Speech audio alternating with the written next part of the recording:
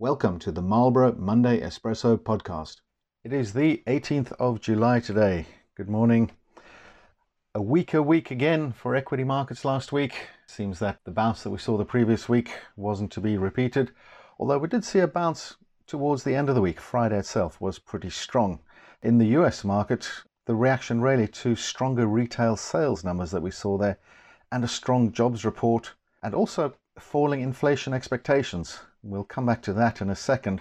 The weakest area for markets last week, though, were emerging markets, in particular China.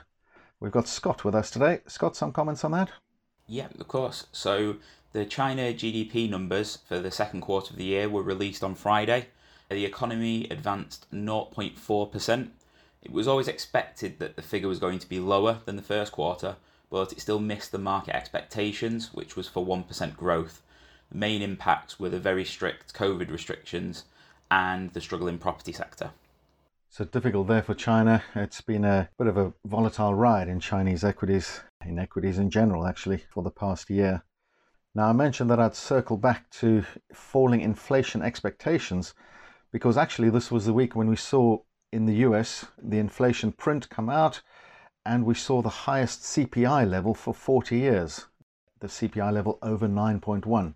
which clearly is at odds with falling inflation expectations. However, slightly more positively, we did see core inflation, which excludes the volatile food and energy sectors. We did see that falling, and that dropped below 6%, 5.9% it was. So where's that coming from? Well, we have got weaker commodity prices, and that's encouraging. The wheat price is now back down below pre-invasion levels, so that's obviously positive for food price inflation. And also positive on the oil front. We've got oil sticking below the $100 level. It peaked at 122 some weeks ago, but they're encouraging that it's staying below that 100% level. These moves on inflation expectations, that was positive on the bond front. Bond markets having a pretty good week, reacting to the weaker growth expectations and also those falling inflation expectations. Now, we also had an impact on currency markets, and we've mentioned a couple of times sterling has been weakening. We've got Raj with us as well today. Raj, some comments on that?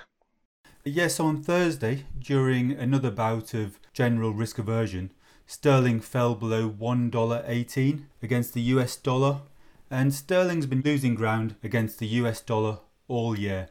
The total fall in value against the US dollar now being over 13%.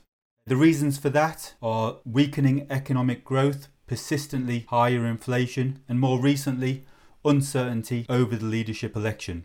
Now, also last week, we had figures regarding the UK's trade deficit, and that had widened for the fourth straight month to 27.9 billion, and that's in the 3 months to May. And the reason for that are that even though exports are rising fast, imports are increasing at a faster rate, and the export of goods to the EU being the key detractor to those figures. So since the exit from the EU, the UK has been losing relative export strength, and that's because of delays in processing orders and also the extra paperwork, and that's frustrated importers and exporters. Now, also staying with the UK, there's also been a surprise increase in GDP growth in May, and that was a 0.5% improvement. And that was mainly due to a large increase in health services, and that offset the fall in the amount being spent in shops. Thanks, Raj. So circling back to the currency moves, we've noted this before, that the weakening sterling is actually a good thing for UK PLC. With so many of the FTSE 100's revenues being generated overseas, translating those back at a weaker sterling rate is positive for those companies. The weaker sterling, it's not really a sterling story because we've also got a weaker yen, again similar to the UK, that's benefiting Japan, and also a weaker euro. That was big news last week that the euro fell below the parity level with the dollar. So the euro, similar to sterling, has been falling all year. So really this is a dollar strength story. But interesting for the euro though, it throws into sharp relief the decision that the ECB needs to make, the ECB meeting this week, finally going to raise rates, it seems. All indications are that they will raise rates. But remember, they've lagged so far behind, haven't yet really achieved liftoff on rates. Elsewhere on the week ahead, well, we've got earnings. We are into the earnings season again. And interestingly, this week we've got both Tesla and Twitter reporting, so perhaps some scope for some drama there. And all eyes, though, starting to look towards the Fed. That's not this week, that's next week the Fed is meeting. But some fears that we might get a 100 basis point increase in rates there. So interesting to watch. As always, fascinating times in the market. We hope you'll listen again next week. Thank you.